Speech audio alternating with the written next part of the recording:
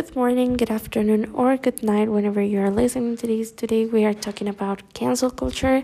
Um, my feelings about cancel culture are against it because I don't think we should cancel people because of their mistakes, because of mistakes that we all make, or that we even make bigger mistakes or worse mistakes, but we are not in the public eye, so no one tells us nothing. But that's what I'm against cancel culture. We shouldn't cancel them because we are not giving them the chance or the opportunity to change or to be aware of the mistake that they are doing and be able to change it. So and that's why I'm against it. Um, People are really, really stubborn.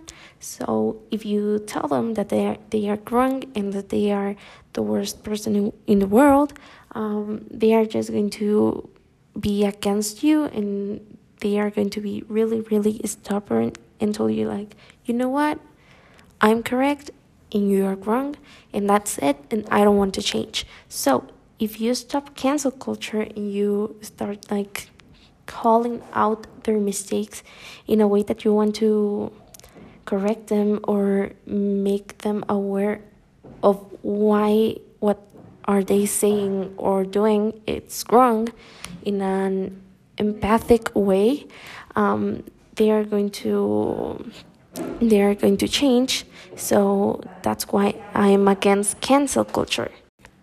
I don't think that it's appropriate to completely separate the art from the artist because we can do that. You always need to have the artist in order to enjoy their art. However, in certain way we can do it. I think we can still enjoy their art if we don't feel despised by them, or if we are okay, I'm going to question what she's doing and be aware that what she's doing or he's doing or they are doing it's wrong. And all these fans or stuff, don't defend them in all cost, because we don't know them and we don't know how they are. So we can be in these black or white sides. We should be kind of in the middle. So we should questioning all what they are doing and be aware that it's bad or that it's wrong, and give them the opportunity to change and to question themselves also, because we all do that mistakes, or we in some part of our lives we also thought that was okay.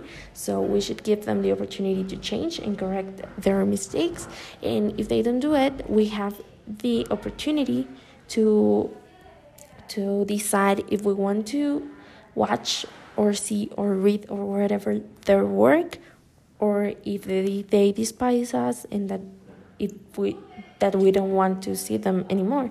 So we have the option. But if we ban everything, we're not having this option, and we are making people be oh, you're banning this from me, I'm going to do it anyway, and I'm not going to ask about these mistakes that this person is making. So I don't think we should ban, because also we can ban art and this freedom of expression. So I think that we can be in a middle ground in cancel culture. However, I totally agree with calling out culture, because it makes people question themselves and correct their mistakes.